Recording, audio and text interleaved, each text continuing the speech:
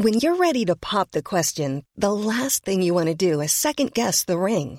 At BlueNile.com, you can design a one-of-a-kind ring with the ease and convenience of shopping online. Choose your diamond and setting. When you find the one, you'll get it delivered right to your door. Go to BlueNile.com and use promo code LISTEN to get $50 off your purchase of $500 or more. That's code LISTEN at BlueNile.com for $50 off your purchase.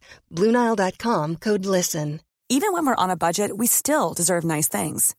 Quince is a place to scoop up stunning high-end goods for 50 to 80% less than similar brands. They have buttery soft cashmere sweaters starting at $50, luxurious Italian leather bags, and so much more. Plus, Quince only works with factories that use safe, ethical, and responsible manufacturing. Get the high-end goods you'll love without the high price tag with Quince. Go to quince.com/style for free shipping and 365-day returns. This is the Cork Today replay on C103. And a very good Wednesday morning to you as we welcome you along to the programme. And I'm just spotting a news story that's just breaking, and that is that Nicola Sturgeon is to resign as Scotland's First Minister. She's been in that position for more than 8 years. The Scottish National Party leader is expected to make the announcement at what has been described as a hastily arranged news conference in Edinburgh.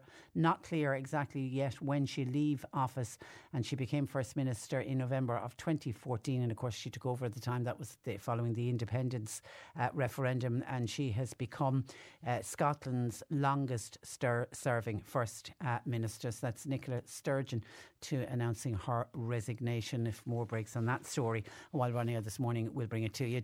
All of the papers today are covering the fact that every single cabinet minister will be jetting abroad this year for what the government is calling its biggest ever St. Patrick's Day trade mission. Now, unlike previous years, when one or more ministers, usually maybe a senior minister and maybe a couple of junior ministers, would remain at home, you know, keep the show on the road kind of thing, and they'd stay around for the festive period, and they'd appear at various local St. Patrick's Day parades and festivities. But no, not this year. All senior ministers flying abroad to celebrate our National Day. And a statement was announced yesterday to announce who was going where, and they're saying that the government will be celebrating 100 years of Ireland in the world.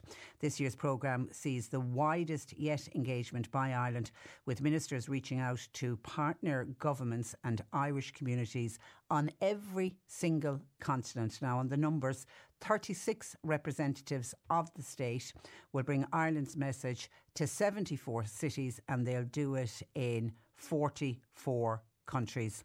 The government says St. Patrick's Day offers an unmatched opportunity to promote Ireland abroad.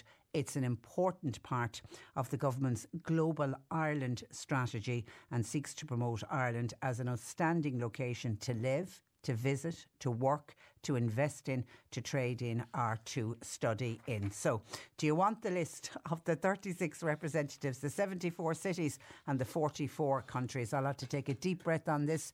You might want to sit down and maybe have a cup of coffee as we go through the list. Topping the list, obviously, is Leo Varadkar, and he's going to Washington.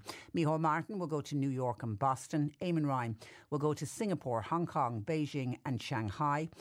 Michael McGrath goes to Chicago and Toronto, while Pascal Donoghue, he's staying in Europe. He will be in Frankfurt, Cologne and Berlin. Simon Coveney travelling one of the furthest. He's going down under. He will be in Melbourne, Sydney, Brisbane, Canberra and in Perth. Norma Foley is going stateside to Philadelphia. Catherine Martin is going to Los Angeles and San Diego, while Darragh O'Brien will visit Atlanta and Savannah. Are you still with me?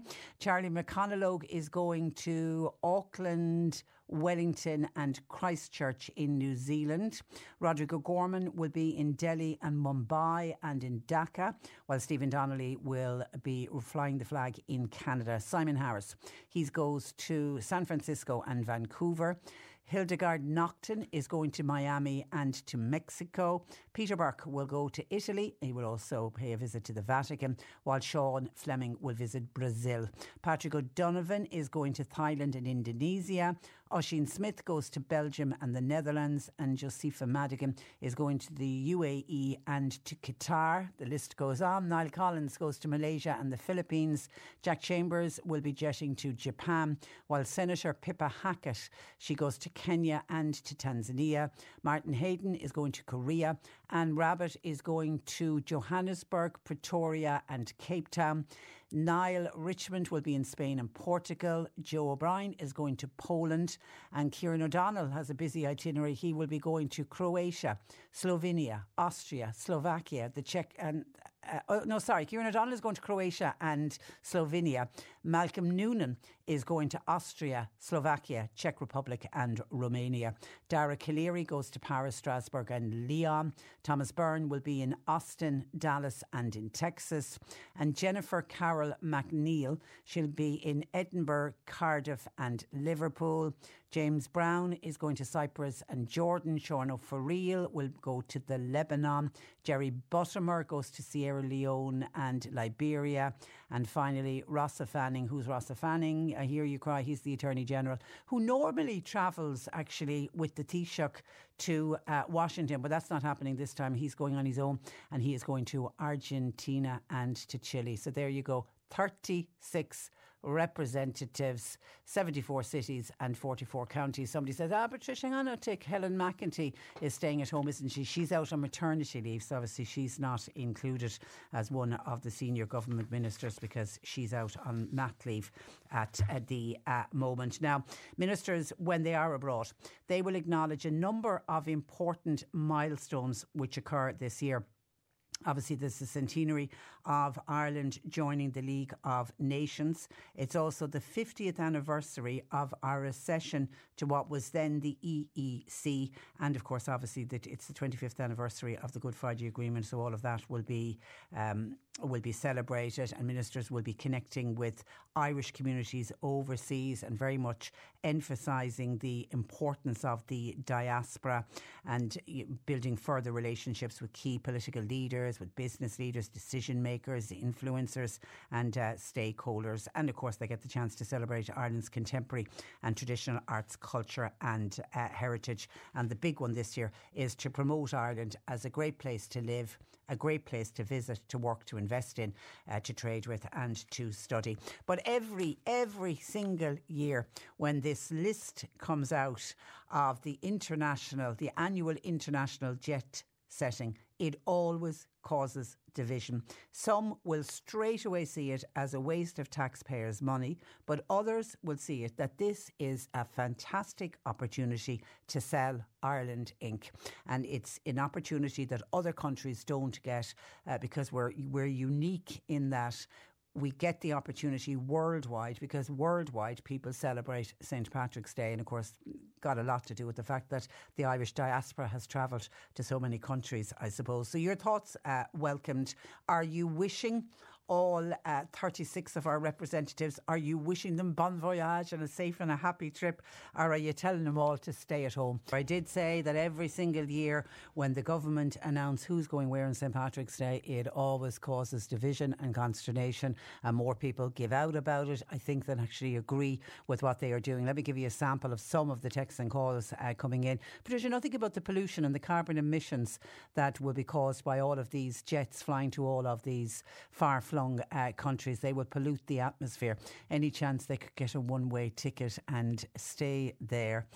Says this listener. Barry is saying the same. Are they all on one-way tickets? Sending these, I'm not using that word, sending these people on foreign trips on St. Patrick's Day is an absolute disgrace. It's another perk of the job. That's from a Boherbui listener. A number of people picking up on Eamon Ryan, who is going to Singapore, Hong Kong, Beijing and Shanghai. Hi, Patricia. Is Eamon Ryan going to cycle there? Hi, Patricia. At a time when we have serious wars, earthquakes, homelessness, refugees and all other problems, it really shows how out of touch our politicians are. That money that will be spent on these trips could be put to better use than indulgent Jolly Boys outings. What do we have a Department of Trade and Enterprise for? Are they not doing the work that all of the politicians are now saying that they are going to be doing. Hi Patricia, isn't our government a disgrace? Cost of living crisis, housing crisis, and every minister off on a junket for St Patrick's Day. Eamon Ryan preaches about the environment, that we all must buy electric cars, call a third of the national herd. Has he started cycling to China yet? And Dennis wants to point out that Mary Butler isn't going. When I said all ministers, all cabinet ministers are going for the first time. Now there's a slew. Mary Butler is a junior minister. There's a slew of junior ministers going, but it's the first time ever that every single cabinet minister is going on these trips. Patricia, this is from John. I hear you say the TDs are promoting Ireland all over the world, promoting it as a great place to live and work. Sure, we've no houses for people to live in ourselves. Half the world seems to be here already. More in line for the TDs to stay at home and sort out our housing crisis. Hi Patricia, it's the same every single year. People give out, but they still go anyway. I'm disgusted with the minister, says this texter, is going abroad for St Patrick's Day. What a shower, and so many people who, by the way, are working, are hungry.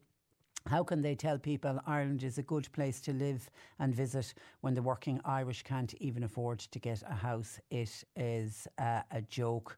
Hi Patricia, don't we have the same bother every year? They say politicians will go away, don't mention them till they come back. Good luck to them all, by the way. Margaret says, this is a great opportunity to promote Ireland. I'm happy once Micheál and Michael and Danny Healy-Rae are here. They will take care of us, says Margaret, while the rest are away. And just a couple of calls in. John in Mallow, again picking up on Eamon Ryan. Is he going to walk on water to get him to China? He's not just going to China. Well, he's visiting various parts of China. Shanghai, Beijing, Hong Kong and Singapore. Is he going to walk on water to get there? He is going out and preaching to all of us about driving our cars, yet he'll have to fly to China. Will he be taking the fumes out of the planes? And Philomena in Glanmire says, why I understand people's frustrations this morning, Patricia, I do think it's good that Ireland has representation right across the world on our national holiday. How many other countries would love for our national holiday to be recognised across the globe and to be recognised by world leaders?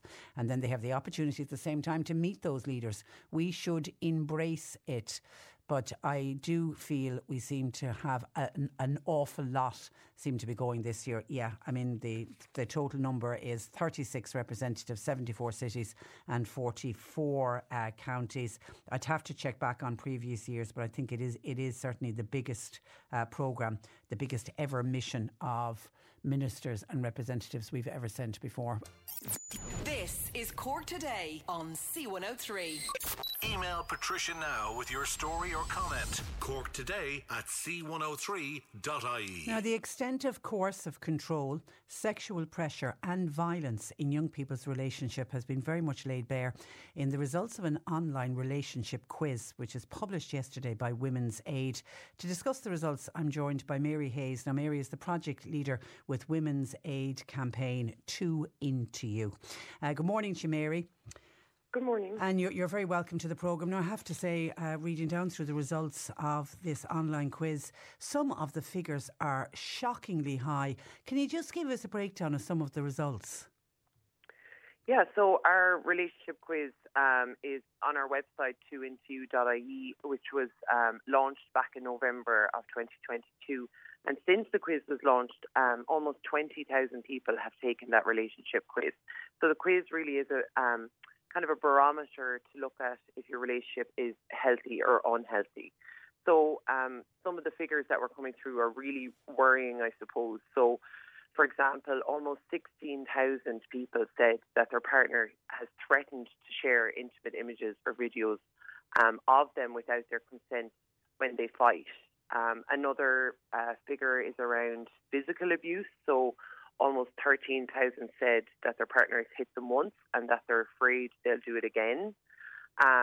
We also saw 12,500 saying that their partner demands to look through their phone and knows all their passwords to social media, as well as the 10,500 who said that they've been pressured or coerced into doing something sexual that they didn't want to. God, they're scary. They're just scarily high figures. And Mary, do some young people find it hard to spot what is actual abuse, and at times can almost see it as normal? Or he's just really caring about me, and that's why he wants to check up on my phone to see, because he's looking after me almost. Absolutely. So, with these results from the quiz, we're really seeing this kind of normalisation of very manipulative and coercive behaviours. So one thing you mentioned there would be, that kind of bombarding of love and attention and affection, which we commonly see around Valentine's Day, which can actually be a very common red flag for abuse called love bombing. So what that is when the person you're going out with will kind of bombard you with gifts and attention and affection, which, can be really exciting, especially at the start of a relationship. But if it's your first relationship and you have nothing to compare it to, it can be difficult to know where that line has been crossed. So the line is crossed when you feel like you can't say no, or you feel under pressure to reciprocate, strong feelings, to move faster in the relationship than you're comfortable with, to, consent to things like sexual acts that maybe you're not comfortable with or ready for. So really it's that pressure, to give that person control in the relationship. And I suppose when we think about things like, relationship abuse, domestic violence, domestic abuse, we think about it happening to, say, older people. So somebody who's maybe living with an abusive partner, or maybe they're married or have children. But we know from our frontline services and the research that we've done in Women's Aid that actually abuse against young women in particular is very, very common. So it can happen in your first relationship and even casual relationships. So it's that 1 in 5 young women aged 18 to 25 have been subjected to abuse by a partner or ex. And does a lot of this, does it feed into that message that men are entitled to have control over their woman? Absolutely, and we're seeing reflections of this in the media, unfortunately, recently with, the rise of Andrew Tate and the influence that he's had on young men, kind of telling them that, you have an entitlement to power and control in your life, in all aspects of your life. So, of course, that's going to feed into your intimate relationships. And we would see that in the different ways that young women experience abuse. Emotional abuse is actually the most common form of abuse for young women. So of that 1 in 5 who'd been subjected to abuse, 9 in 10 had experienced emotional abuse. And that could be incredibly draining and, feel like there's no escape from it. And it can include things like being put down, being humiliated, being criticised. And really, for a young woman at the start of her life, when she's starting to make her way in the world, it can be really, really confusing, really distressing for the person who is supposed to love you to, treat you in a coercive way, in a manipulative way, to tell you that it's all in your head and what's happening to you is all your fault, which in fact it is not at all. And that threat that you mentioned at the start to share intimate photographs, that's now illegal, isn't it? Yeah, absolutely. So, it's not just illegal to share intimate images or videos without someone's consent. The threat of sharing them is also a crime under COCO's law. And that's one thing we're trying to do with our 2 Into You campaign for young people, is to raise awareness of the laws that are there to protect them. So really what that is, that threat, that is coercion. It says, if you break up with me, if you don't get back with me, I'm going to share these images.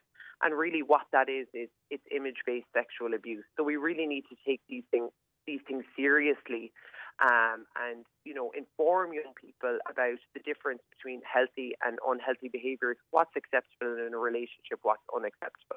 And very distressing, Mary, to hear the 83% of respondents who said their partner had hit them once and they were afraid it would happen again. From your experience, Mary, at Women's Aid, if it happens once, will it happen again?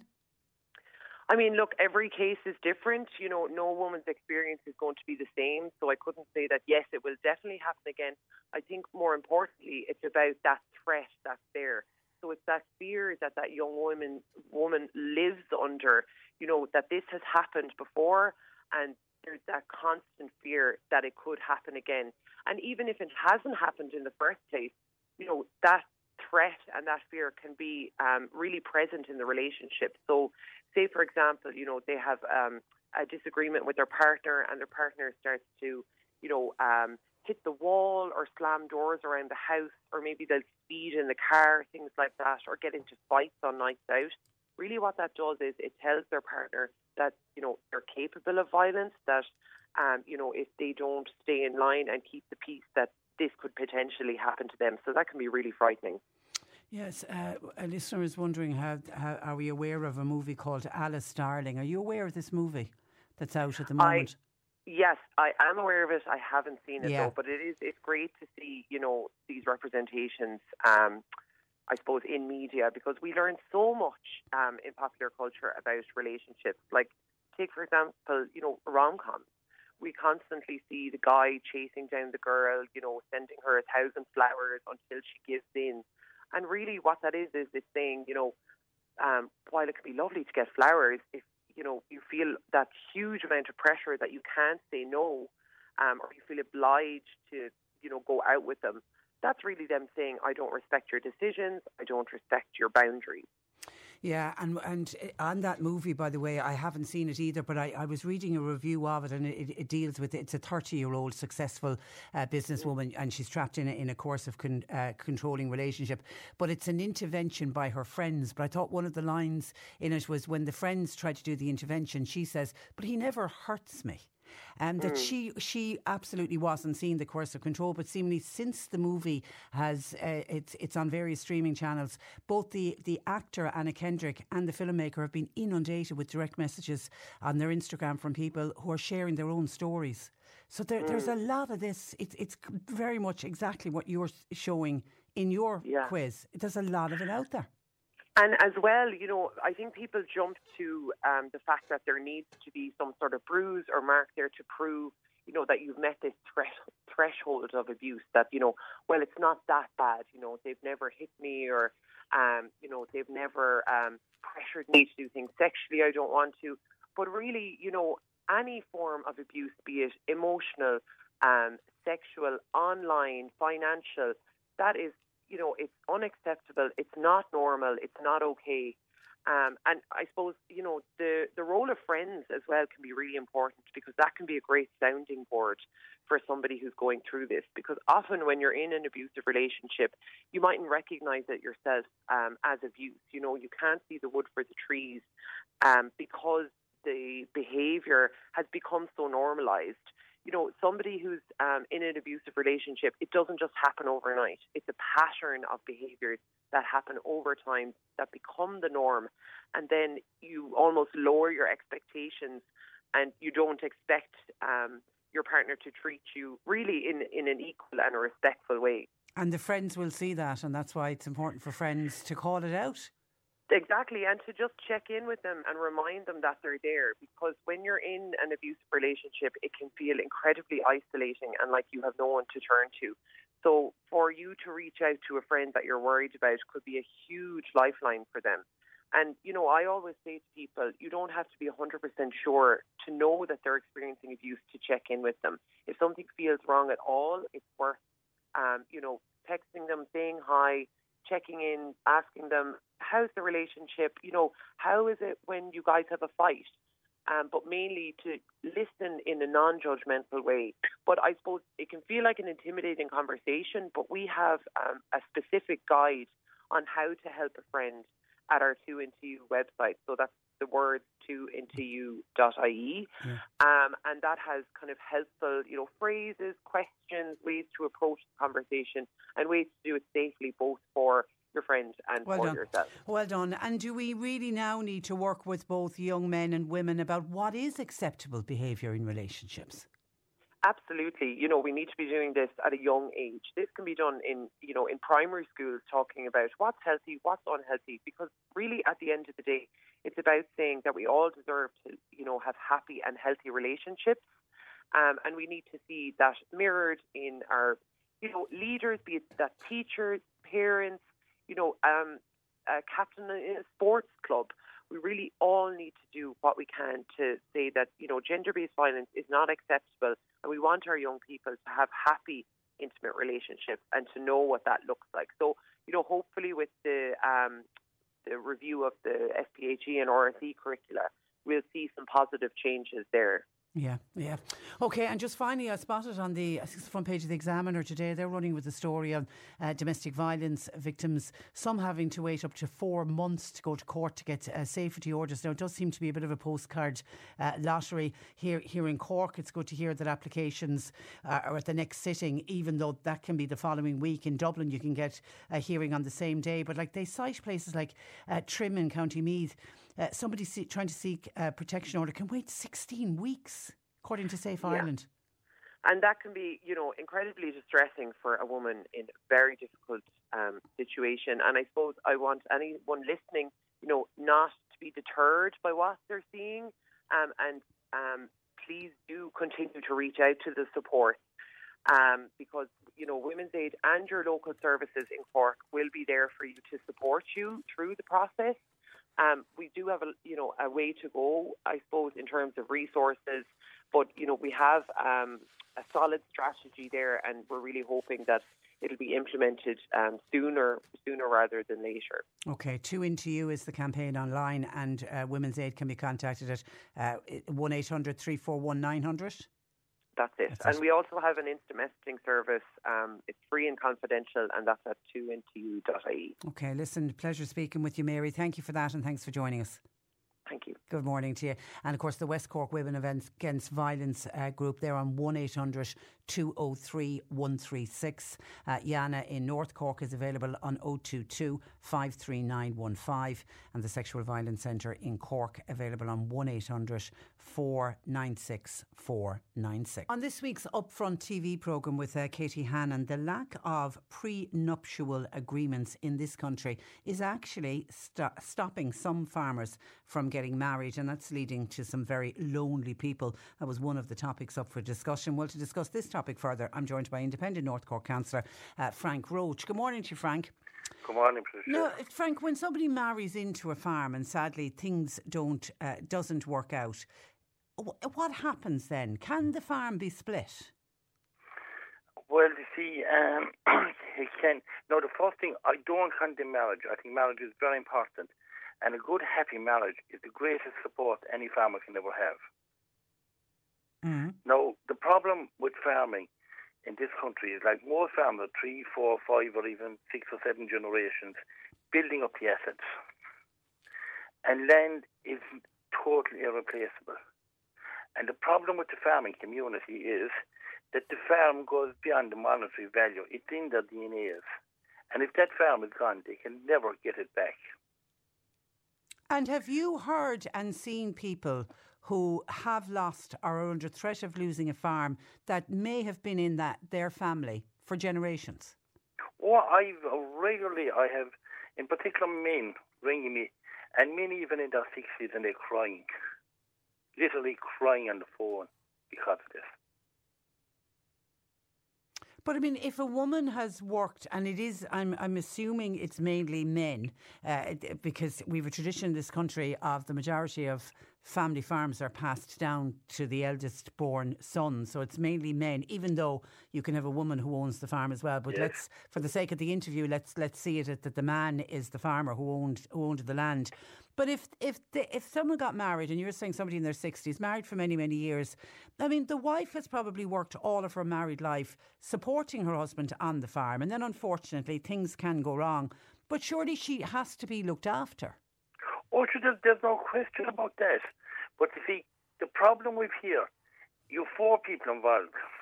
You have the husband and the wife, and you have the 2 lawyers and the legal system. And there's a saying in the farming community that you go up to the altar, and when you're coming down with half a farm. Now, that is technically right. But the problem is that the lawyers and the legal system are in the taking the half. And the misfortunate wife, who, as you have just said, has worked in the farm for 20 years, is only getting what's left.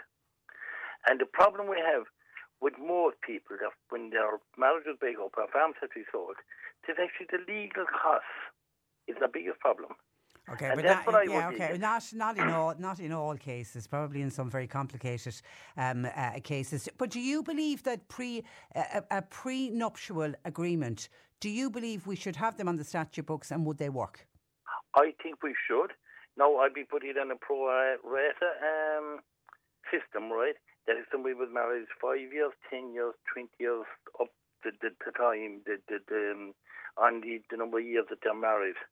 Because, like, if you have somebody that's married into their 6 months and she's going with half a farm, that's very unfair. Whereas if you have a woman that has worked 20 or 30 years and have reared the family, in those situations, those people are entitled to be compensated. No two are going to be the same. But did you see the upfront programme?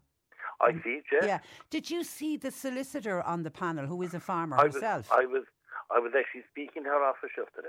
She claims that it doesn't happen. She claims that if the farm remains in the farmer's name and that the wife, her name doesn't go on the title deeds, she's only entitled to half the family home, not half the farm.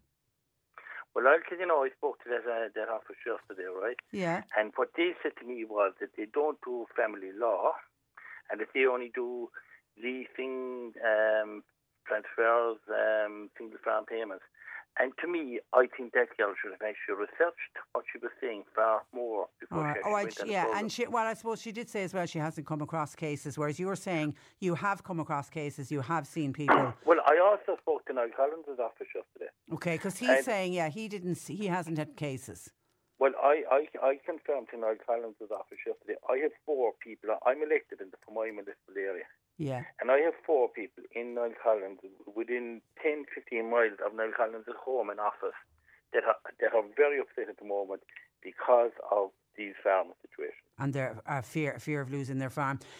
Can we also therefore, Frank, have situations where you have very unhappy couples remaining together because of the issue of the family farm? Well, we probably have. Now, the other area I'm coming across an awful lot, because I'm sure you're aware that I'd be pushing a lot for inheritance issues. And I definitely, on a weekly basis, sit at the kitchen table in some farm, in some county even, not necessarily Cork, right? And always when I'm speaking to the older men in particular, the big fear is when the son gets married or the daughter gets married, that they lose the farm.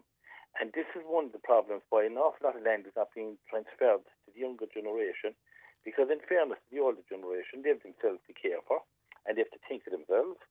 And they kind of think that if the young girl comes in here and she decides to leave, not am I son going to lose the farm, but am I going to lose my security as well? Yeah, and that is an added issue if the elderly parents are still alive and, of course, will still be living on the family farm. And the other problem as well is, in where it has happened, I've been speaking to sisters of and brothers of the farmer who are very upset because they got very little out of the farm, and this person that came into the farm went off with half the assets, or they feel they went off with all the assets. Okay, so it's some kind of a prenup arrangement, but it would have to be. It has to be legal, because at the moment you can have a prenup, but there's no basis in law in Ireland. That's right, yeah. It's not strictly binding. That's all right, right. Okay. All right, Frank. Listen, you've opened up the discussion. Thank you for that. And thanks for joining us on the programme this morning. Thank you. Good morning to you. Bye-bye. That is North Cork Independent Councillor Frank Roche on do we need prenuptial agreements? Do we need them on the statute books here in this country? You're listening to Cork Today on replay. Phone and text lines are currently closed. A reminder that the Premier League Live is back on c103.ie with Trevor Welsh, happening this Saturday from midday, powered by Talk Sport. Now, this weekend we'll be bringing you live coverage of Aston Villa versus Arsenal at 12:30 on Saturday. That's followed by Nottingham Forest versus Man City, 3 o'clock, and then the final match that Trevor will cover is Newcastle United taking on Liverpool at 5:30. That's the Premier League Live online with Harvey Norman, your home of the big screen. Listen Saturdays on the C103 app, or you can go to c103.ie. John Paul continues to take your calls at 0818 103 103, and getting some commentary in, reacting to my piece with Councillor Frank Roche, talking about what happens when a farm family, when a marriage breaks down in a farm family, and the problems and the upset that it can cause and the grief that it can cause, and what happens if the farm has to be sold, particularly if it was a farm that maybe was in a generation for quite some time. And, it's led Frank to suggest that maybe we need to seriously in this country look at prenuptial agreements. We don't have prenuptial agreements in this country. Well, that's not to say that couples don't sign prenuptial agreements. They do, but there's no basis in law in Ireland. Now, seemingly what does happen in a lot of court cases, if there is a judicial separation or a divorce, and there has been some kind of a prenuptial agreement signed, and everybody, there's proper provision made for everybody, it is likely that can be in some way used by the judge, and judges will look at prenuptial agreements, but there's no basis in law for them, and Frank reckons that needs to change. But somebody says, how unromantic to ask anyone to sign a prenuptial agreement. People shouldn't be getting married if they're thinking like that. At the end of the day, says this caller, the wife, if a wife marries into a farm family, ends up looking after the children in the house and maybe even working outside of the home as well. If, God forbid, that marriage breaks down, she deserves to be looked after. Somebody else says, what would happen if the couple that have children living on the farm are not married and everything is in the man's name as the deceased parents willed the farm to him? Well, what you're looking at there is the rights of a cohabiting couple. There are rights. Certainly they don't give you the same rights you'd have if you were married or in a legal partnership, but if you're living together, there is certainly cohabitation rights there. But the children of the farm, that would be the children of the farmer there, they certainly would have inheritance rights if, God forbid, something happened to the farmer in that particular case. Dennis O'Callaghan is with the ICSA. He heard our discussion and he's contacted us. Good morning to you, Dennis. Good morning, Patricia. How are you? I'm very good, thank you. I think you've got a good insight into, unfortunately, why some marriages on farms are breaking down. Well, look, I suppose, just to continue where you used to there, look, relationships are formed, right? And usually they work out well, but as in some cases, relationships break down. But on farms, there is another contributing factor that we have found, and maybe a number of them really, because I'm with ICSA for the last 10 years, and I suppose in the last 5 or 6 years, I was amazed. I mean, you hear these stories, right? We've all heard the story of a farm breaking down, the farm is being sold and all that. But I've actually sat in the kitchen with people and it's frightening to see what's going on, in the sense that you have a farmer who goes out, he meets somebody, they have a relationship, they get married, right, and they have kids. And in some instances, there's an elderly couple who move into another house, maybe on the farm or whatever, right? And, relationships break down, but what I've been making notes over the years, right? And one thing that I have found is that if there's any kind of, in today's world, we have a lot of young farmers who have really spent a lot of money on the farms. Unfortunately, they don't have the help. And I spoke to you about this a number of weeks ago. The help is very hard to be got at the moment for people to work on farms, right? So the young guy has a lot of money spent on the farm. He's spending more and more time on the farm, if I could put it that way, right? Mm. Now, we also have, I suppose, in the last number of years, we have, and there was always where we had professional ladies married into farmers, but I suppose a lot of women now today are professionals in their own right. They're teachers, they're nurses, they could be doctors, they could be anything. Do you know what I'm saying? Yeah, they work off farm. And let's be honest. Dennis, there's many farmers who rely on the money that the wife brings in from the off-farm job. Patricia, it's an awful thing to say, and as a farmer, but an awful lot of their salaries go into the farm. Yeah. It's like a lot of people who tell me they have a part-time job with a farm, and I know what that is myself, right? But in actual fact, your income is going into the farm, and you don't realise it's actually keeping the whole thing going. But getting back to our story, what I found is that, right, so your man is spending more time on the farm, it's putting a lot of pressure on the home life, we'll say, right? Mm. She has her holidays, she's her bank holidays and so forth. He's coming in the door at 10 o'clock at night, going out at 6 o'clock in the morning. Now, so the relationship starts to break down. Now, when the relationship breaks down, he's in the yard, he's saying, he's facing home, he's looking at his watch, Jesus, I'm late, I've missed the birthday party, I've missed something, right? Then he's getting it at home.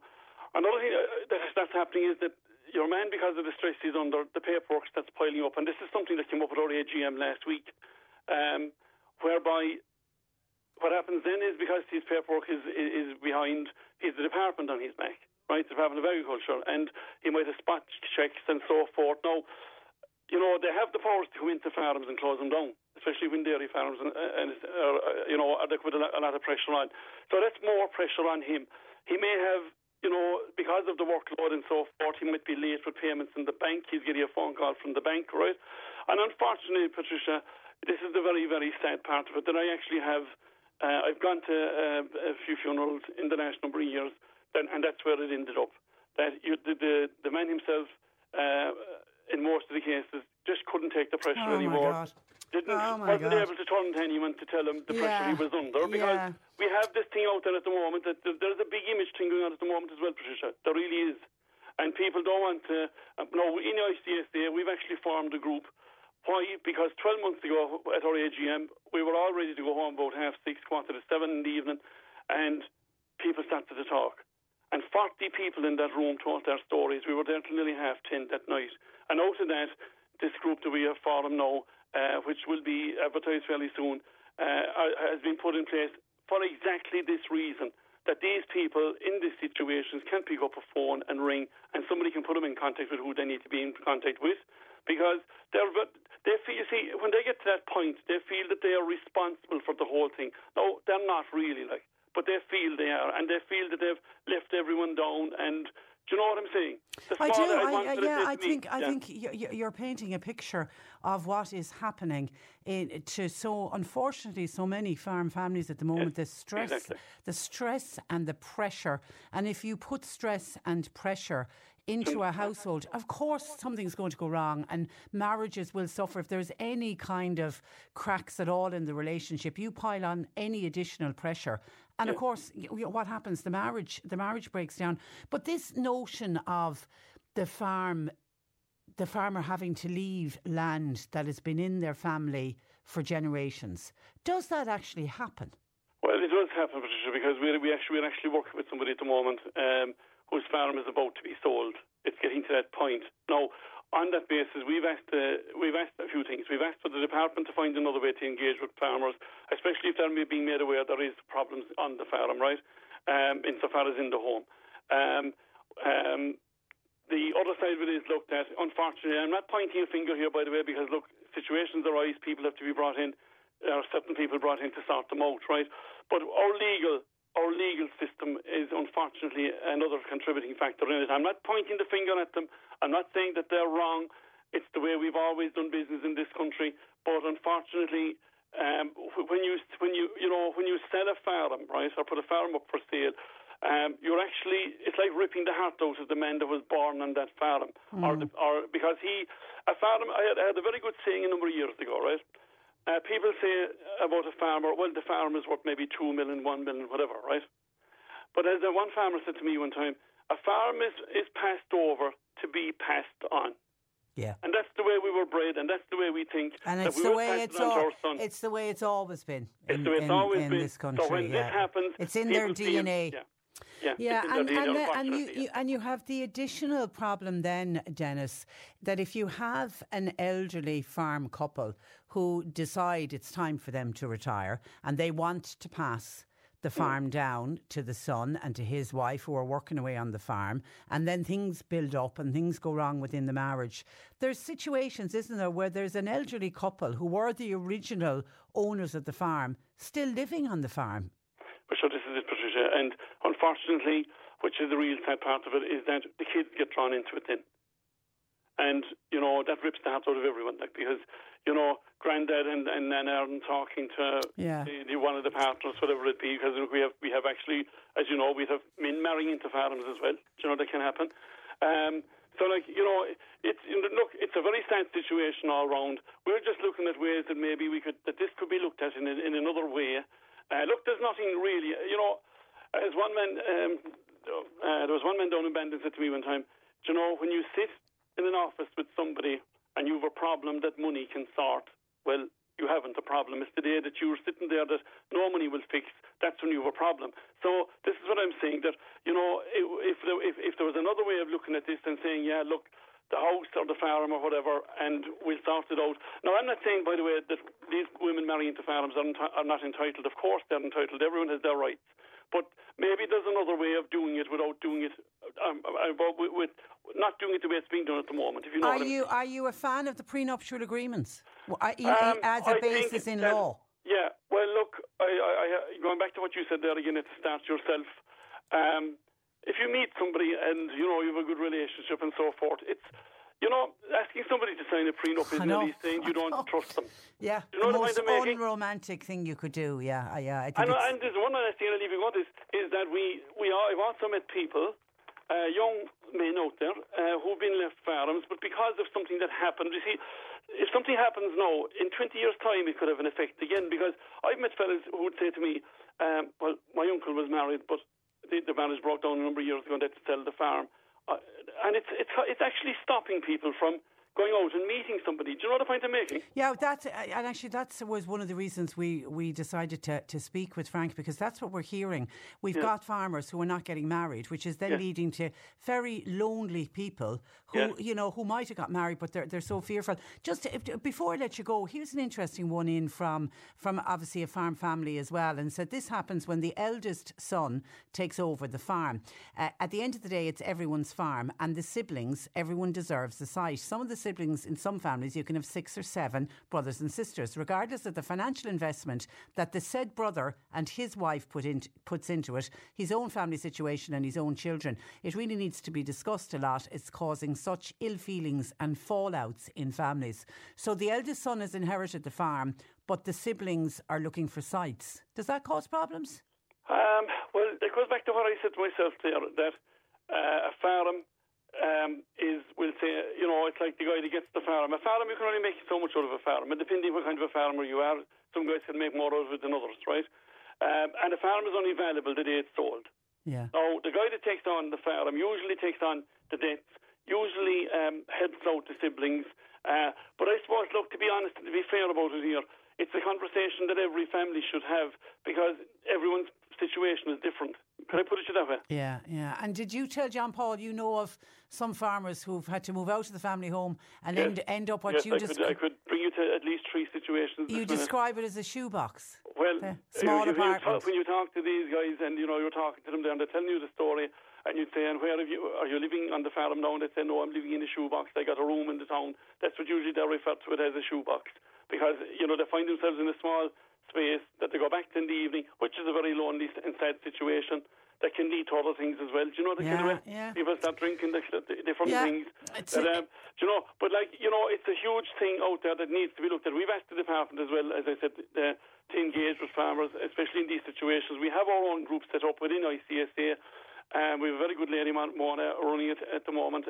So if anyone does want or are in trouble out there or think they need to talk to somebody, please ring us, because we will put you in contact with the right people. Yeah, it's to keep that conversation going. Keep the conversation going. Don't shut down. Don't go into a corner. There is help out there, and don't be afraid to tell your story, because believe you me, you're only one of very many. Okay, listen, I appreciate you contacting us this morning, Dennis. Thank you for that. Have a good day. Thanks for joining us. Thanks for having me.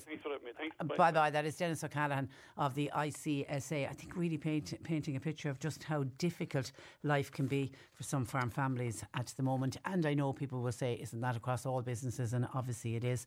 And if you've got a farmer at the end of the day is a businessman, but if they're under so much pressure, and you can understand why problems start to occur within marriages. 0818 103 103. John Paul's taking calls, text, WhatsApps are up and running at 0862 103 103. C103 Jobs.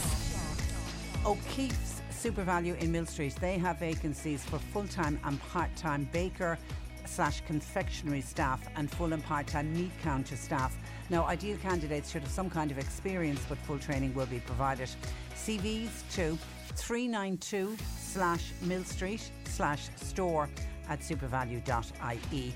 A first-year electrical apprentice and a building general operative wanted to work in the Cork area. You email propertiessce@gmail.com. A caring and experienced childminder is wanted to care for a 13-month-old boy in the family home in Bantir, or you could do it in the childminder's own home. Garda vetting and references are required. Lorna is your contact at 086 395 3983. And Hamilton French, they're looking for a carpenter for a project in Cork City. Also ground workers with experience in footpaths, concrete pipe work, etc. for a project in Carrigaline. Email CVs please to jobs@hamiltonfrench.com. You'll find all the details and more job opportunities by going online now. You need to go to c103.ie/jobs for more. This is C103. Cork Today on C103. With Corrigan Insurance's Macroom, now part of McCarthy Insurance Group. For motor, home, business, farm, life and health insurance. See mig.ie. Morning, Pat. How are you, Patricia? I'm very well. How are you today? Very well. I'm here now again. Is the sun shining in Clonakilty today? It is, yeah. Sure, you don't need to go away to the sun when you're living in beautiful Clonakilty. We need a break now and then. and a break to Salou. You take that, would you? No problem at all, yeah. Okay, let me ask you your question for today. Wednesday's question. Madonna had a hit in 1983. What was it called? A, Holiday, or B, Bad Hair Day? Holiday. Yes, it was. Yes, it was. Well done. That means you now kind of have a boarding pass, which gets you through to the draw on Friday, one step closer to a week in Salou. Who would you bring with you, Pat? Oh, herself, of course. What's herself's name? Jennifer. Okay, Pat and Jennifer, we'll be writing your names on the tickets if you win on Friday. 7 nights. H10 Vintage Hotel, see me, beautiful hotel in Salou, and get the passports ready because you would need to travel on the 30th of May. No problem, Patricia. Okay. Thank you very much. Selling a little or a lot? Shopify helps you do your thing however you cha-ching. Shopify is the global commerce platform that helps you sell at every stage of your business. From the launch your online shop stage to the first real-life store stage, all the way to the did we just hit a million orders stage.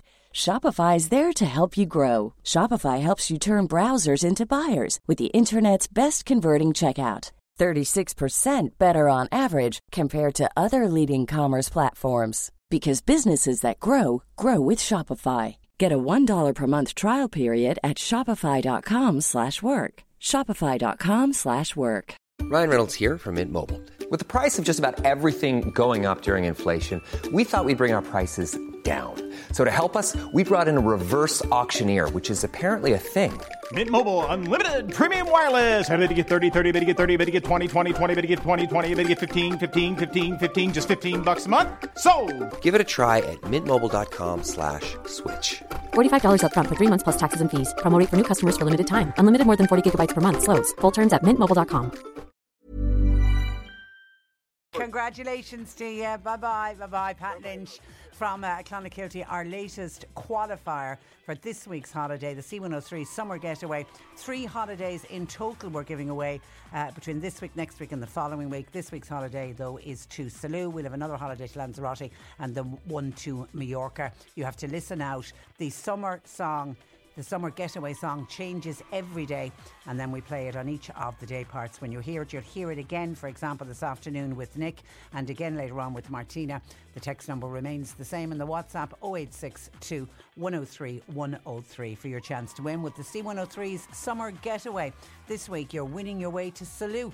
Only on C103. Cork Today on C103. With Corrigan Insurance's Macroom, now part of McCarthy Insurance Group. They don't just talk the talk, they walk the walk. See mig.ie. A review of Ireland's rail network, due to be published in the coming months, is set to recommend reopening a number of regional railway lines, including some that have already been earmarked for greenways. And to discuss the need to fast-track the revival of the West Cork railway line, I'm joined by Independent Dáil Deputy Michael Collins. Good morning to you, Michael. Good morning, Patricia. And you're welcome. Now, what we're talking about here is the All-Ireland Strategic Rail Review. It was commissioned by governments North and South in 2021. Has West Cork been looked at as part of this review? Because any draft proposals that I can find, Michael, talks about disused railway line in Wexford connecting Dublin, Rosslare and Waterford. If you look at the west, it talks about linking towns like Athenry in Galway and Claremorris in Mayo. And then if you go north, they're talking about a link between Letterkenny and Derry. I can't find anything about West Cork. And that's exactly the situation we find ourselves in, Patricia, and that's why I've written the Minister for Environment and Transport, Eamon Ryan, asking him to have a look at this draft. Obviously, we all need to have a closer look up at what's been put before us, but at this present time, it looks like West Cork isn't even being considered. And, I've been a long-time caller for different motions in 2016 onwards inside the Dáil that at least they'd look at opening up rail to West Cork, even if it's only as far as Bandon. I'd even accept that at this stage, and I've said that at an early stage. I don't expect it to go back to where it was, into the Bantries and into the Skulls. But it's astonishing to think that this draft that's coming out so far is talking, and I don't begrudge anyone in Wexford or Galway or Mayo they'd be looking at creating new rail links from those areas into Dublin. I don't begrudge that at all. But certainly surely be to God, the whole of West Cork being excluded from this report at this present time looks to me as if it's a disaster for us. And do many of the old railway lines still exist in West Cork, or would it mean building from scratch? It certainly will mean building some of them from scratch, because obviously some of them have been taken up with greenways, walks and whatever. But there's certainly some of the old railway lines still there. I'd spoken to you about this before, but obviously we're talking about a new thing. There's a new report put before us. It's astonishing to think that in the 1800s and the 1900s up to 1960s that we had rail going right through Bandon, Clon, Skibbereen, Skull, even actually two trains put on. If there was a cattle fair in Ballydehob, that'll tell you the intelligence of the people at the time, and along the line between Bandon and Ballineen and Dunmanway, Drimoleague to Bantry. And in this day and age, in a modern era, we now are fighting to try see can we get it as far as Bandon, which is still very easy. And actually that notion of building from scratch is actually part of this strategic review, because that rail line between Letterkenny and Derry would have to be built from scratch because the tracks were taken up generations ago. So they're not saying that they wouldn't consider a railway line in an area where the track had disappeared. I don't understand why it's not being considered and looked at any. It makes absolute and incredible sense. We're talking about taking cars off the road. There's never been such a need for transport, obviously, in rural communities. Our public transport system hasn't moved in years. A bus will leave my own parish in Goleen at 7:30 in the morning, and that's it. There's no other bus leaving that place until the bus returns at 5 or 6 o'clock in the evening. The same in other places. We're looking at, only for private companies like we'll say West Cork Connect, are opening up areas in Kinsale, the Cork, or people of Ballinhassig, Bilgooley. There hasn't been proper services put in place. Areas like Clonakilty to Dunmanway, no bus service. And we're forcing people into the car. And this is exactly against government policy. They're, on the other hand, trying to tell us we'll build footpaths big enough to carry to land the aeroplanes so that we can prevent cars and make it more difficult for car drivers or lorry or bus drivers to travel. But at the same time, we're giving you no hope as such as to a new other options. Do you believe there's both a social and an economic case for it? Certainly, and it should be magical if, the wisdom of the people who opened rail into West Cork many years ago were in government today to think that they could do the same. And that can be opened up. It's not just West Cork, there's other areas too that are completely cut off from rail. And it's a terrible wrong to the people there. And as I said to you, Patricia, and I raised the dog yesterday about young people not able to get driving licenses. Young people are crying at the door at my clinic saying, why can't I get it? They're forced into the motor car. They now are waiting seven months to get a driving test. It's just incredibly difficult at this present time, and public transport is not in any way, shape or form increasing in our communities. It's as far back now as it was before this Green government or the previous government came into place. Can we look back in hindsight now and say that decision in the early 60s was the wrong decision to close the railway line in West Cork? terrible, shocking decision against the people of West Cork. I think, to be honest with you, I was looking at it there some time ago on social media. They were on about it, and there was a lot of disquiet and a lot of anger.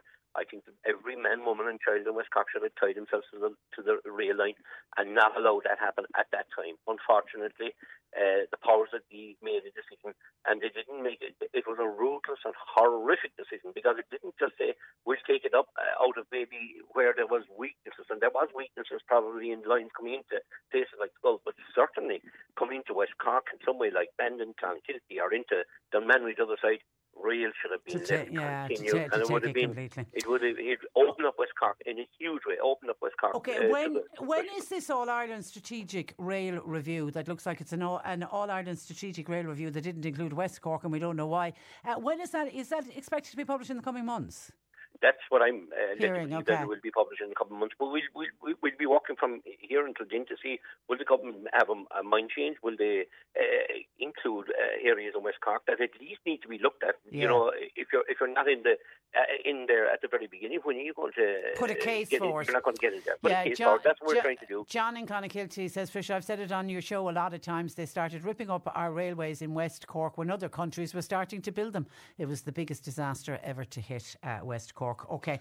Keep us informed on this one. And just while we have you on the line, Michael, just on a different topic, I noticed yet again another call for a cull of livestock. This time, I believe it's an internal EPA report. Do livestock farmers feel like they're constantly being picked on? Well, I tell you, first and foremost, Patricia, there's a lot of farmers confused at this present time, because government are saying, Eamon Ryan is saying there'll be a cull in cattle. Leo Varadkar says, oh no, they won't. And Micheál Martin, they won't. But there certainly will be. And the actions by this government are causing widespread disruption to the ordinary everyday farmer. I spoke to a farmer in West Cork who wanted to invest and had got the clearance from the bank to invest prior to Christmas, and this is one of many to invest on his farm and his farm practices. And he asked me, can I just increase with what I have? I don't want to be buying any more land. I don't want that, because I said I have enough problems without going down more, but I am prepared to invest, and the banks are prepared to do this with me. And I told him, I gave him what I felt was the honest viewpoint coming from this government, even though I shouldn't be saying it. And he said, Michael, into the conversation, I won't be going in it. And this is, I got a message today from a businessman who's selling machinery.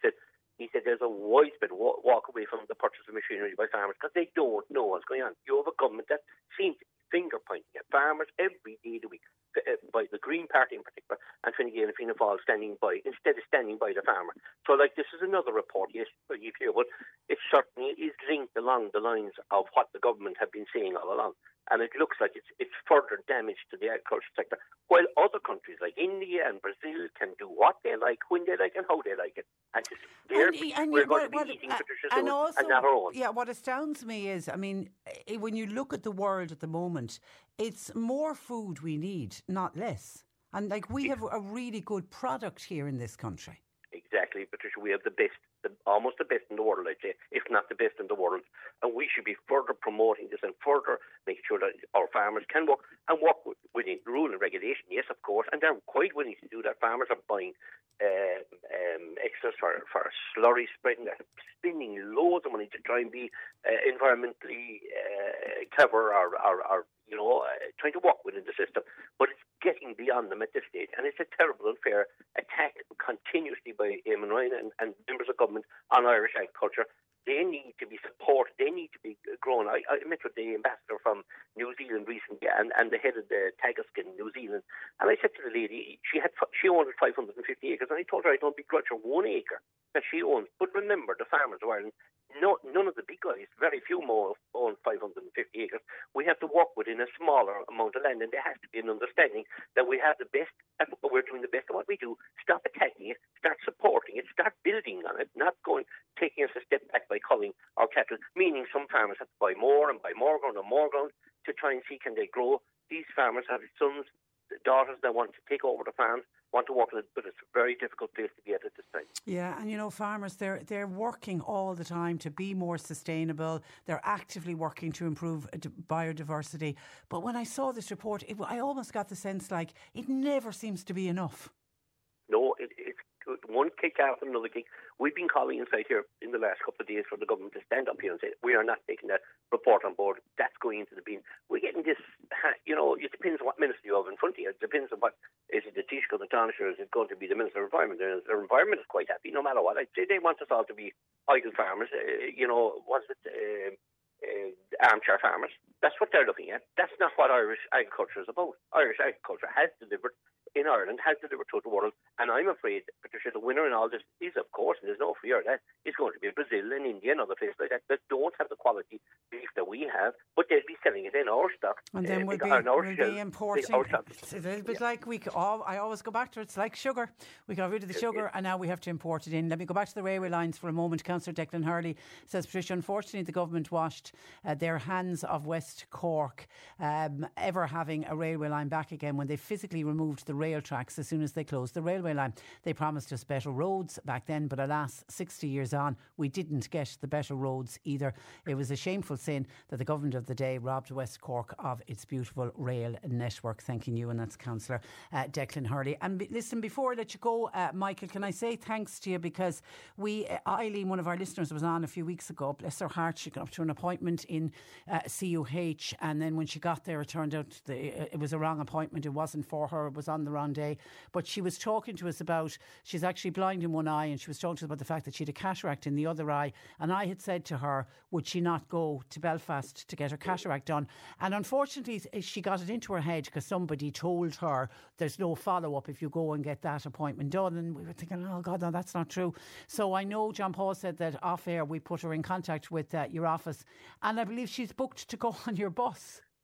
She's Eileen, Patricia Eileen from Dunmanway. Look, in fairness, I was listening to the interview that morning. I was back in West Cork doing clinics, and I was listening to your radio show, and I was astounded to hear that a hospital that had left to go blind in one eye was saying, hold off, we'll get you done at some stage. No, I didn't mind it. They said, we'll do you in 3 weeks or 4 weeks. That's fair enough. But they were saying they gave her no date, because I asked her, have you taken no on the way that they were? So they were going to obviously step back and let her go blind on another eye on this myth that, you're not going to get... There's no follow-up. And that's not true. Sure, it's not. It's not, you see, because number one, it's the follow, like the procedure is very simplified. It's 20, as you often heard me talk about, short 25-minute procedure, 1 hour recovery. And then what they do is the surgeon rings the patient next day, goes through everything with the patient to make sure everything's all right. But it's simple drops after that. There is very little follow-up to a cataract operation. There's very little follow-up, but she's delighted. She's going up on the... Okay, well, I'm thrilled for her. I'm thrilled for her, because the poor woman, she desperately needs that eye done. Yeah, and Patricia, there's 3 people going up that morning that are blind in one eye. Believe it or not, there's a gentleman from Oscarby, lady from Dunmanway, and another gentleman going up that are blind in one eye. So sometimes people maybe are listening to wrongful advice and leaving it go too long. And you can't. So and there's no reversal of that. So they're getting the other eye done, is it? In one case, the person went up to get the blind eye done. They said they do the one that was fading rapidly. They've seen after that, and it's 100% perfect. He's going back up now to try and see can he reverse. It's very hard to reverse it. Yeah, but look, it is. And that's why if you're left with one eye, which is the case with Eileen, it needs to be looked after. Listen, I just want to acknowledge it and say thank you. Really thank you.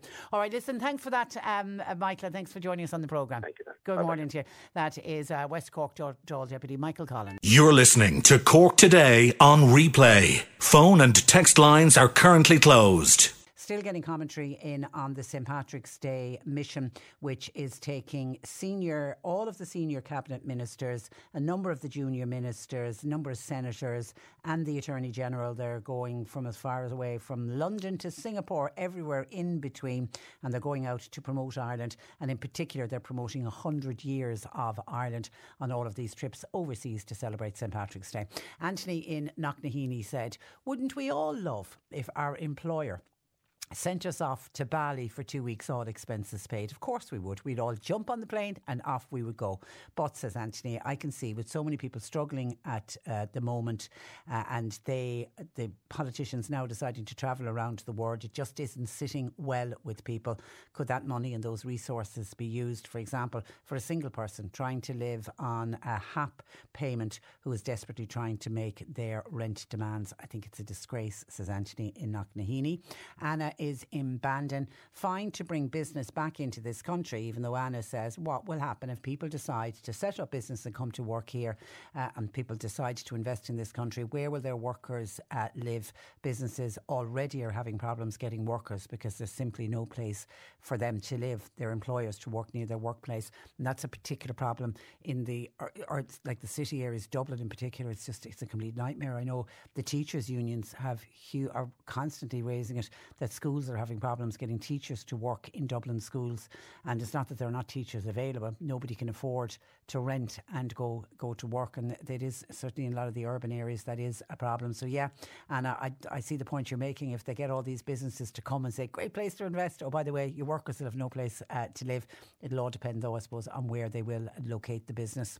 John in Blackpool says, what other country in the world has their leaders walking in the front door of the White House with a bowl of shamrock in hand, and then they get to chat to the President of the United States of America? I know a lot of money is spent, but sometimes, says John, you have to see the wood from the trees, and you have to realise you have to spend money to make money. So John is one of the ones who sees the good of all of these trips.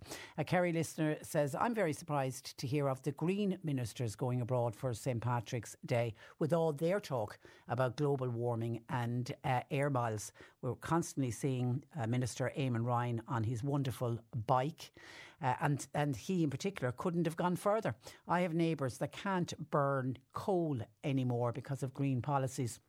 And God help the poor farmers with all the proposed restrictions being put on them because of so-called emissions, which is jeopardising their livelihood, says a Kerry listener. So it's not sitting well with that listener. Hi, Patricia. I'm just wondering, all the ministers' names that you called out, what was it, 36 in total, will all of them bring their partners with them when they're representing this country abroad? I don't know about partners, but they certainly will have an entourage with them, because somebody else is pointing out, saying, Patricia, please remember that every single politician that will travel will have a team of at least 5 people with them. Is that really necessary? I don't know if it's as high as 5, but they will all have private secretaries with them, press secretaries with them, and particularly the senior cabinet ministers. Yeah, there will be more. It's more than, and I don't know if their partners go or not. I'll see if I can check that out, but I don't know if that happens or not. And then we discussed farming issues. We touched on that when we had Michael Collins on the programme, and we were also talking about the inheritance, not inheritance tax. We were talking about prenuptial agreements with Frank Roach, and how some farm families worry about the future of their farm if a marriage breaks down. Isha says it is typical listening to your programme today, and she starts her comment by saying, I'm not farmer bashing. I'm just after passing on my business to my son. That's something that's been done everywhere, right throughout this country. Why are farmers constantly on about the transfer of their farm? At the end of the day, it's transferring a business onto their son. We hear about it every day of the week. It's not just a farming thing. Business people pass on their businesses to sons and daughters. Farmers can never see the wood from the trees. When farmers sign over the land, it's like a death in the family. You can't take the land with you. But I think that's got something to do with the ownership of the land is different to the ownership of a business. And Isha, you're absolutely right. It is a business and it is a business transaction. But it's almost like it's in a farmer's DNA, isn't it, to own the land, and the land that their fathers and their grandfathers, maybe their great-grandfathers worked on. I'm not from a farming background, so I don't quite understand it, but whenever I speak to anyone, that's very much how it comes across. It's like it's in their DNA. OK, on the railway lines, let me stay with farming for a moment, because there was a couple of other comments in before I go to the ones on the railways. Bill in Clonakilty says, in 2013, Simon Coveney turned around and told farmers of this country that quotas were about to be abolished and that farmers could build and expand, particularly a dry milk powder market, because that was going to be set up with China. But here we are 10 years later in 2023, and they're now asking people to cull their cattle. But back in 2013, they issued grants for these schemes. Electricity Networks put in phase 3 lines to facilitate the farmers' expansion. Then they closed Bord na Móna, while now we're hearing we're importing briquettes from countries like Germany. They closed our oil terminals, and now we have nothing. And don't forget, we import sugar. Guess why? we closed our sugar factory. It makes no sense at all. And that is from Bill in Clonakilty. Donald says, Patricia, listening to your programme today, Deputy Michael Collins on government and agriculture, it's unbelievable that a government that we pay their wages seem to be hell-bent on crippling farmers, the very people that produce our food. Farming is responsible for hundreds of thousands of jobs in this country. And the fact that we export 90% of the food we produce and brings in billions of euro every year into this country. Irish farmers are the most efficient in the world. The government should get behind this important industry, because if we don't import food, it'll be done someplace else and we'll have a much higher carbon footprint and much lower quality. And then, says Donald, they'll be moaned the fact that they made that decision. Patricia said, Michael Collins nailed it on when he was talking about the railway lines on your programme in the last hour, and you nailed it when you spoke about the sugar factory in Mallow. Mark my words, says Shay, it'll be the very same with Bord na Móna down the road. They'll regret the decision. The EU, the Irish government, and especially the Green Party, seem to have this country destroyed, and not just this government, but there was former governments also, and this one seems to have followed their lead by ruining Ireland instead of running Ireland. Shay, not a fan of the current government. He feels they couldn't run a bath, much less a country. That's Shay's opinion. And Linda says, we're constantly hearing from our government ministers, particularly from the Minister for the Environment, Eamon Ryan. We're constantly hearing from him telling people, get out of your cars and use public transport. Guess what, says Linda? We'd love to do that, but we don't have the public transport to use. And then when they decide to look at the railway lines on a nationwide basis, there's no mention of West Cork. We need alternatives. Bring back the railway lines. It certainly is the way to go. And I can't get over the number of people saying the railway lines were back. They certainly would use them. 0818 103 103. And there was a text in about gas prices that I want to get to this. My apologies, because this did come in earlier, saying, hi Patricia. They said that the gas prices have now reduced by 41% and they're down to pre-Ukrainian war prices. If that be the case, why are the electricity prices and the gas prices not coming down as a result? When the war began and prices and costs went up overnight, guess what? All of our bills went up. Our electricity bills and our gas bills went up. Why do they always take months to come back down again? You can't make it up. OK, if you spoke to an economist on this, and they very clearly explain why the gas and electricity shoots up it always seems to shoot up very, very quickly, but why it's so slow to come down is to do with the fact that even though we are seeing a fall in the wholesale prices at the moment, the energy companies, the likes of your Electric Ireland, the likes of Bord Gáis, they're not buying the gas and the energy on the same day that they're selling it. It's kind of a little bit like the stock market. The gas and the energy, the oil that they bought, they would have bought that months ago, and they would have bought it certainly in preparation for winter. And at the time when they purchased what they're now using, the price, of course, was much higher. You add to that we thankfully had a milder winter than was anticipated. So that means that they still have stock from when they paid the very high priced energy. So when can we expect to see a reduction? I saw one commentator saying it won't be until at least the next quarter. But then, of course, you add to that, you're going to have some companies keeping prices high in an attempt to try to keep their profit margin going. We all know that we have seen record profits being made by energy companies during the crisis, and something needs to be done about that. I did see the government very serious about a windfall tax on energy companies, and there's talks that it could generate as much as €600 million, and that would be an additional revenue. And if they got that, obviously that would be able to fund the next round of cost of living measures. So definitely, the energy companies need to be hit with their high, the high profits that they've been making. But the reason why they'll say to you that the energy, why are we paying so much when the wholesale prices dropped, they'll say what we're using at the moment they bought at a time when the prices were much higher, and that's always the argument that's put forward. But yet as soon as it goes up, they can put it up immediately. 0818 103 103. John Paul is taking your calls. We are looking for gardening questions. Please text or WhatsApp gardening questions to 0862 103 103. The C103 Cork Diary. With Cork County Council delivering roads and housing, community and business supports all across the county. See corkcoco.ie. The Lekeila Mallow Men's Shed Group, they meet every Tuesday, Wednesday and Thursday between 2 and 5 p.m. So they're meeting again this afternoon. They're at the rear of Lekeila Centre. New members are particularly welcome. If you have a problem with food, you are welcome to join those who found a solution to this common problem of over or under eating. You can contact Overeating Anonymous or .ie, or you can call them at 086 35 26 467. Home bingo books for Kildorrery Home Bingo are on sale today in the community office. They're also available in the local post office and at Centra. They've got a snowball prize this week of €600. And the hilarious play The Parish will be performed by the Hubcap Theatre Company in Dunamore Community Centre next Sunday. Tickets are €15 each and they're available from local shops and at the door. And it's fantastic to see drama groups back up and running and outperforming, because Tullylease Drama Group, they're back after a long break. They're back with Tommy Marin's play Nobody's Talking to Me. They open in Tullylease Hall on Saturday night and it runs, and it's again on Sunday, and then the following weekend, Friday the 24th and Sunday the 26th, 8 o'clock each night.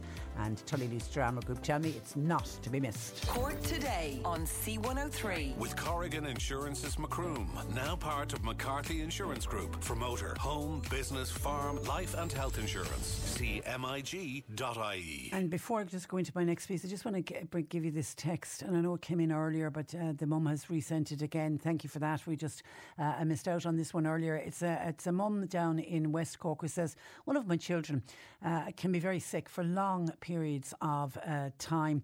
My son is under a consultant at Cork University Hospital and he does have a medical card, but he's missing out big time on school because he's sick for long periods of time.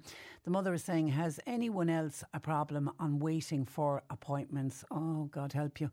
You're not alone on waiting for appointments. I know I don't know if this is the most up to date, but certainly just before Christmas, the last time I was looking at hospital waiting lists in this country, it was up at nearly 900,000 people were currently on waiting lists, some waiting for procedures, but some just simply waiting for appointments. But when you dig into those figures, nearly 100,000 children before Christmas were on waiting lists. 1 in 4 had been on a respective list for over a year, and then there was about 800 children or 8,000 children awaiting a diagnostic scan at any of the Dublin Children's Hospitals. So unfortunately there's a huge amount of children on waiting lists, and I'm assuming you're on some kind of a waiting list just to get an appointment. The only thing, and it does work and it has worked in the past, is, you know, particularly if your son you think is getting sicker, maybe get back onto your GP, maybe see if your GP can expedite it in some way. Maybe the GP can send on a follow-on letter to the consultant. Try ringing the hospital yourself, explain the situation, because, you know, if your son is very sick and missing school, you don't want your child missing school either. But it's a dreadful situation to find yourself in, that you know your son needs to be seen by doctors and consultants and you're sitting there at home waiting for an email or a letter to come in the post. My heart really does go out to you. 0818 103 103. Now, on a kind of a really good news story, and something actually that we covered about this time last year. It's to do with a Cork teenager who yesterday was presented with a bravery medal because he saved the life of a customer in a pub where he was doing some work experience. Now, last year, 70-year-old Tom McNamara, we'll talk about exactly what happened to Tom in a moment, but he returned yesterday to Hennessy's Bar in Mayfield, where he said he says it was a gift to have the knowledge of CPR. Now, it was Ross Hennessy.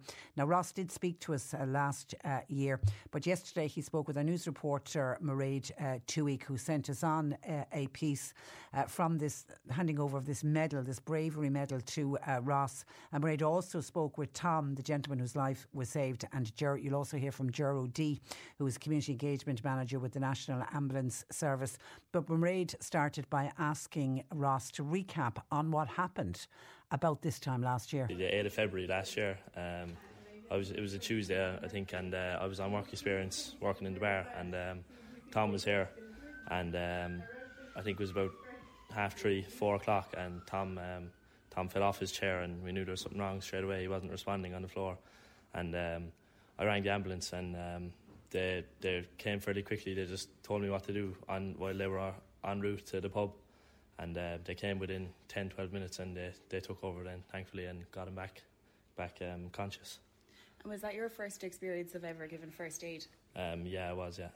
And so what was the feeling like, I suppose, in those moments? Just nerves, just hoping that he'd be okay, and hoping that we'd done enough to get him through until the ambulance was arriving.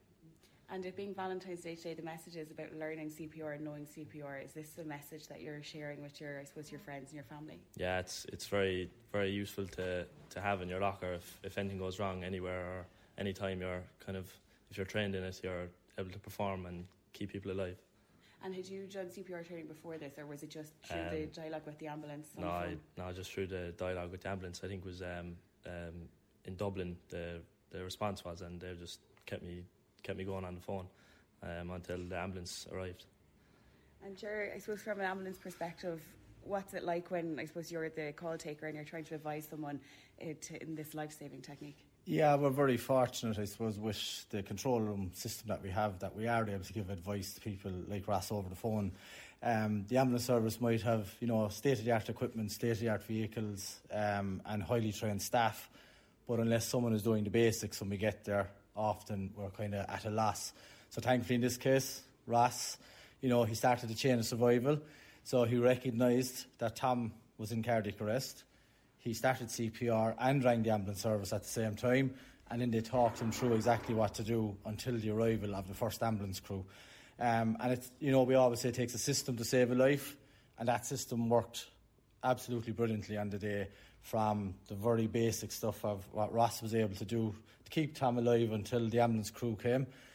They did their bit, and then we had advanced life support also on scene, and we were supported on the day as well by the Cork City Fire Brigade first responders and the Cork City first responders.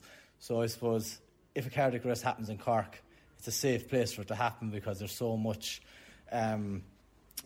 commitment to responding to these calls. And look, Tom is proof of that today, that we're actually here a year later, and he's able to meet everybody who contributed to saving his life on the day. And Tom, you're back here in Hennessy's. Is this your first time back since the 8th of My February? first time out in 12 months now, yeah.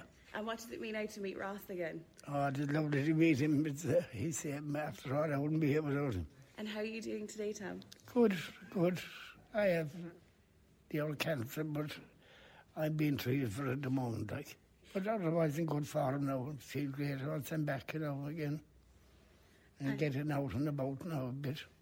And learning CPR, would you encourage people who have Of course I would. It's a gift to have that sort of knowledge, And like only for Ross here, I'd be dead by now.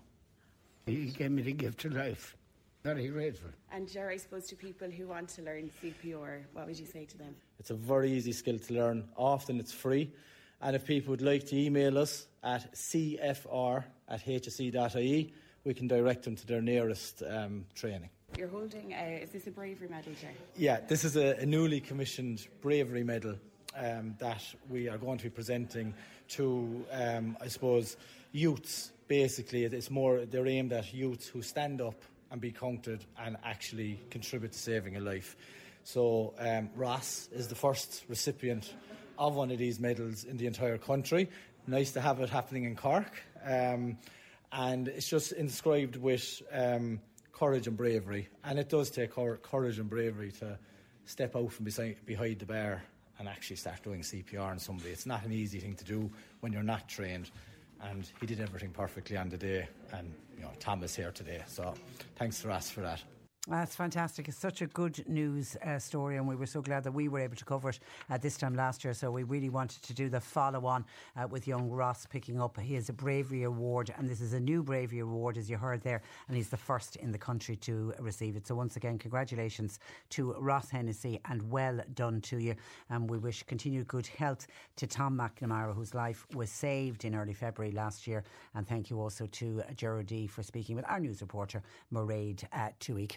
0818 103 103. Time to turn our attention to the garden. Have you a gardening question? John Paul's taking calls. You can text or WhatsApp to 0862 103 103. Cork Today on C103. With Corrigan Insurance's Macroom, now part of McCarthy Insurance Group. They don't just talk the talk, they walk the walk. See MIG.ie. This is the Cork Today replay on C103.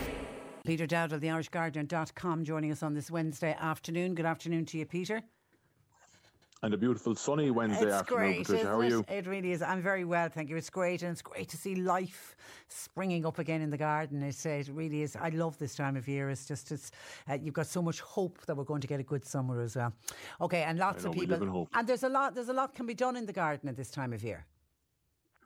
There is. It's kind of the real time for work you do now really pays off in terms of your planting and things like that. And I agree with you. And I think probably say this every year, but I really do think there's a switch that goes off in each one of us. I think we're that connected to the outside world that we want to get back out now. I think the same switch drives us in for the winter, if you like, but I think we really want to get back out into the garden right now.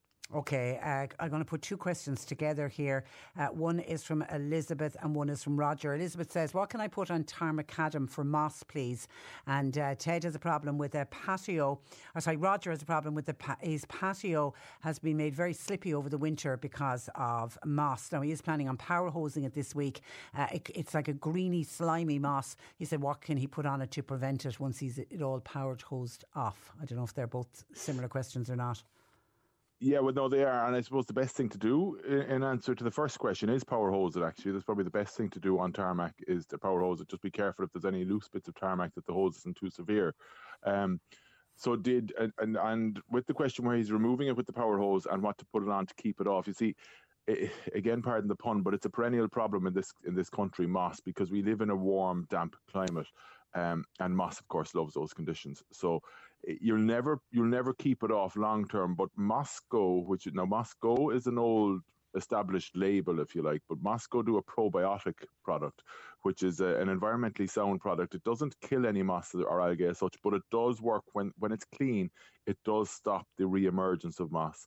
I think it'll keep it clean for the guts of one full season, really. I have used it before and it is a good product. So that's not the normal Mosco, but Mosco probiotic. Okay. That is worth putting on when it's clean. Now, in terms of the tarmac, ideally, as I say, power hose it or get it off that way. There are some organic products out there which are very effective, but I know I've used them, but I can't swear that I have the name right. The Algon, I'm fairly sure Algon is an Irish one, and that is environmentally sound and organic. And if I'm right, so in other words, if you go and look, and if that is the one, I have used it, and it is very, very effective. Now, you will then have to kind of brush or clean the moss when it's dead, but it comes off much, much easier when it's dead. And Roger is right. A patio can get very slippy. Oh, from a safety point of view, you do have to be very careful. It's not moss, of course, it's causing the slipping. It's a different. We kind of class them all under the same umbrella, but it's an algae that's slippery when wet. But yeah, I mean, they can be lethal, so you do have to pay attention to it. Someone is saying moss on tarmac, throw washing powder on it, it kills the moss. Mightn't be good for the garden. Yeah. You see, this is it. I'm not sure how. I've heard this said a lot, and I've seen YouTube videos showing it. But the only reason I don't suggest it as an answer is because I'm not sure how environmentally sound it is. I don't know how damaging and washing powders are. They might be fine. I'm not saying they're not. I just don't know. But my gut would tell me that they can't be that good for local wildlife. I know salt, which we use for de-icing, works as well. But again, the reason I'm not necessarily rushing to suggest it is because the solution of salt with the water will run off somewhere. It may end up damaging plants.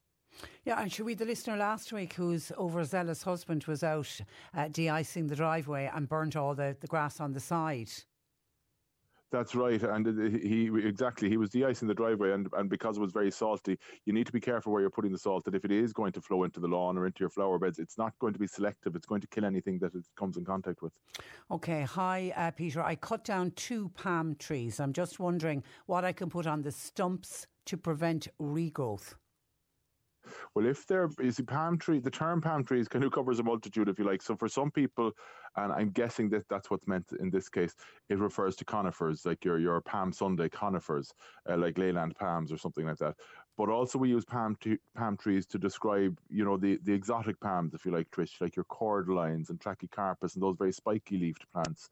I'm going to presume in this instance that it's the conifers that we're talking about, in which case there's nothing you need to put on them. Once you've cut them down like that, they're not going to regenerate. They'll die off.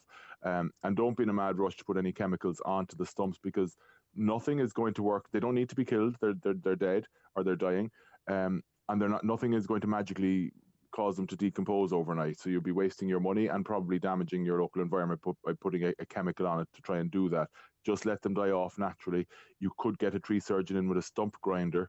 There's an expense with that, but it does mean that instead of having the stumps, you're back to soil. Or perhaps, depending on where they are, maybe a digger or a mini digger might get them out. Might be practical. I don't know, obviously, where they are. But I wouldn't be in a rush to put any chemical on it. It's not necessary. Okay, Michelle has sent in a photograph, but I haven't been able to send it on to you because you're on the same phone line at the moment, but I can describe it to you. Could you show Peter this picture, please? It's a camellia shrub, but it's covered badly in black mould-like stuff. And she sent in a picture of the leaves have exactly what she's described. It's a black mould. Well, without seeing the photograph, I can tell you exactly what it is. And I know we're going to get this call a lot over the next month or two because it's the time of year for it. It's a very aptly or very descriptively termed sooty mould. So it looks, to all intents and purposes, like the camellia is covered in a bag of soot, if you like. It also happens to hollies, maybe bay leaf, some laurel plants, things like that. And what it is it's a scale insect which overwinters in the plant.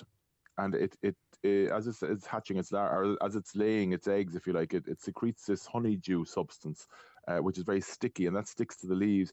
And what happens then is the black fungal spores of this mold they're in the wind, and they end up sticking on this secretion, and you end up with it colonizes, and it ends up resulting in the plant looks like it's covered in soot. So you need a two-pronged approach. You need to remove the scale insect.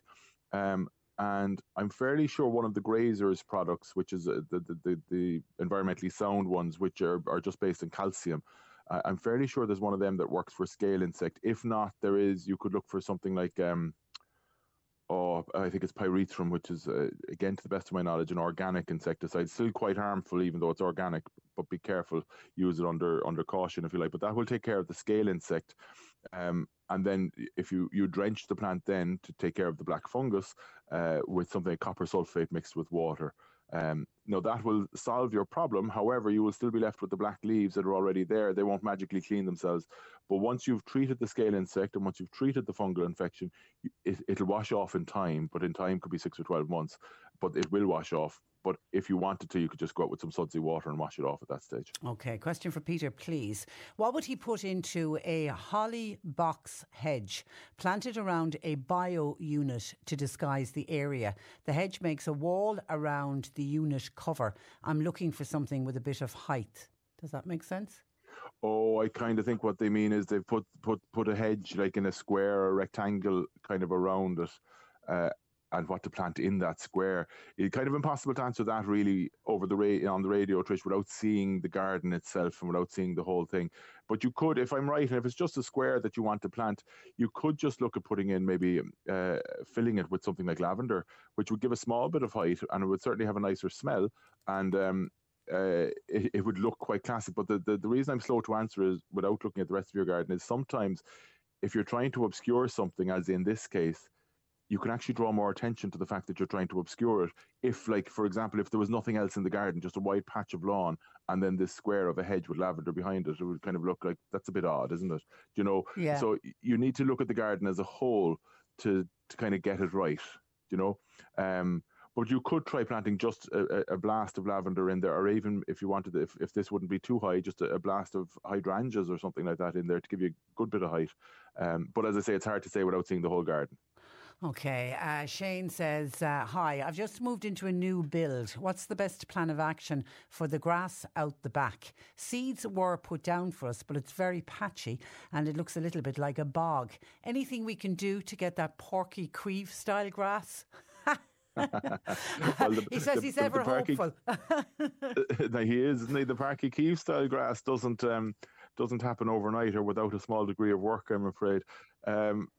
What you could do, see, again, I don't know the grass, I don't know the lawn, but if it's a new house and a new build, very often you have the problem of soil compaction in the garden, which is where, you know, your JCBs and diggers and everything have been driving up and down the site.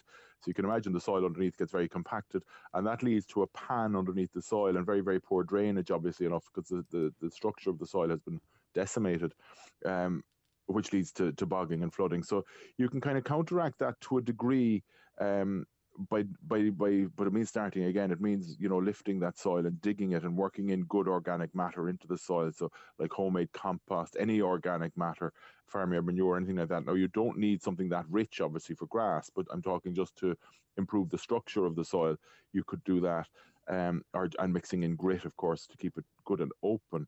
If you don't want to go to that amount of work, I suspect with the patchiness, you could just go over. There are products on the market that have a seed and feed in them, so that you're kind of overseeding. And now, before you do that, you just have to give it a good rake to break the soil surface to create a tilth for the seed, and then go over it with one of these products which have the seed and feed in it, or even just seed on its own during March, and that will green it up. But if the underlying problem remains, in other words, if it is compacted soil and it is prone to getting boggy or flooding, it's never going to be anywhere near Parky Keeve style, I'm afraid. So you might have to bite the bullet at some point. Yeah. Good luck with it. And hi, Peter. Is it okay to set dahlias now? A bit early, I would say to you, yet. Dahlias and that, you could start them off in pots. I would always suggest starting them off in pots filled with compost. But I'd say you're about a month too early. It's still a bit too cold. If you have a glass house, you could. But I don't really do mine until kind of middle of March onwards. Okay, what would Peter suggest for a section of the lawn that has a lot of moss on it? There's no sun getting into this area because the next door neighbours put in a rather large hedge. So it's obviously we don't want to fall out with the neighbours either. Okay, shaded area. Obviously. Yeah. Your best bet is to get out with a scarifier there, in fact. And unfortunately, like I said at the start there, when we were talking about moss on hard surfaces, it is going to be a problem. It's shaded, it's warm and it's damp this climate, so moss is going to constantly be a problem. And the best cure for moss, if you like, is healthy grass. It's not putting on more chemicals. It's a good healthy grass area. So if you scarify it now, which is like a mechanical rake, which will kind of physically remove a lot of the moss and thatch, which thatches a build-up of kind of dead and dying tissue at the soil level, which creates the ideal conditions for moss. So if you can remove a lot of that thatch and the existing moss by scarifying it, and then maybe treat it with something like your Lawn Gold or any of these alkaline lawn treatment products, because that makes the soil alkaline or limey, which moss doesn't like and moss can't tolerate. So that'd be the best thing. And if you can keep, you see, the grass, of course, will grow in alkaline conditions. So by creating the right conditions for grass to grow, you're preventing moss getting a hold in it. So in the first instance, scarify it and remove it, and then treat it with as I say, something like the Lawn Gold or any of those alkaline-based lawn or alkaline affecting lawn products. Okay, and thank you to Jackie, who's just sent in a gorgeous photograph with the caption "Happy Tuesday." Obviously it's in her garden and it's a burst of colour. They look like little crocuses.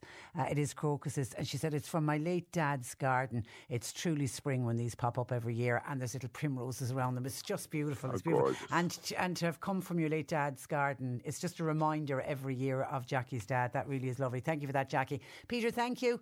Have you a busy week? Yeah, pretty busy now, as you say, springtime, so it's pretty busy. We're in the middle of getting seed potatoes. So anybody who's ordered seed potatoes off us during the winter, we're in the middle of packing them and dispatching them as we speak. So they'll be on the way over the next couple of weeks. And as you know, I started doing garden consultations, Trish, online through Zoom. So we're pretty busy with that now as well. Yeah. Okay, so and people can access that through the irishgardener.com or on Facebook. They can, of course. Okay, listen, good luck with that, and we'll talk to you next Wednesday. Thanks a million. Thanks, Trish. Bye-bye. That is Peter Dowdall, theirishgardener.com. Thanks to John Paul for producing. Nick Riches is with you for the afternoon, and we're back with you tomorrow at 10. Cork Today on C103. With Corrigan Insurance's Macroom, now part of McCarthy Insurance Group. Want great advice? You know who to talk to. CMIG.ie. A lot can happen in 3 years, like a chatbot may be your new best friend. But what won't change? Needing health insurance. United Healthcare Tri-Term Medical Plans, underwritten by Golden Rule Insurance Company, offer flexible, budget-friendly coverage that lasts nearly 3 years in some states. Learn more at uh1.com. Even when we're on a budget, we still deserve nice things. Quince is a place to scoop up stunning high-end goods for 50 to 80% less than similar brands. They have buttery soft cashmere sweaters starting at $50, luxurious Italian leather bags, and so much more. Plus, Quince only works with factories that use safe, ethical, and responsible manufacturing. Get the high-end goods you'll love without the high price tag with Quince. Go to quince.com/style for free shipping and 365-day returns.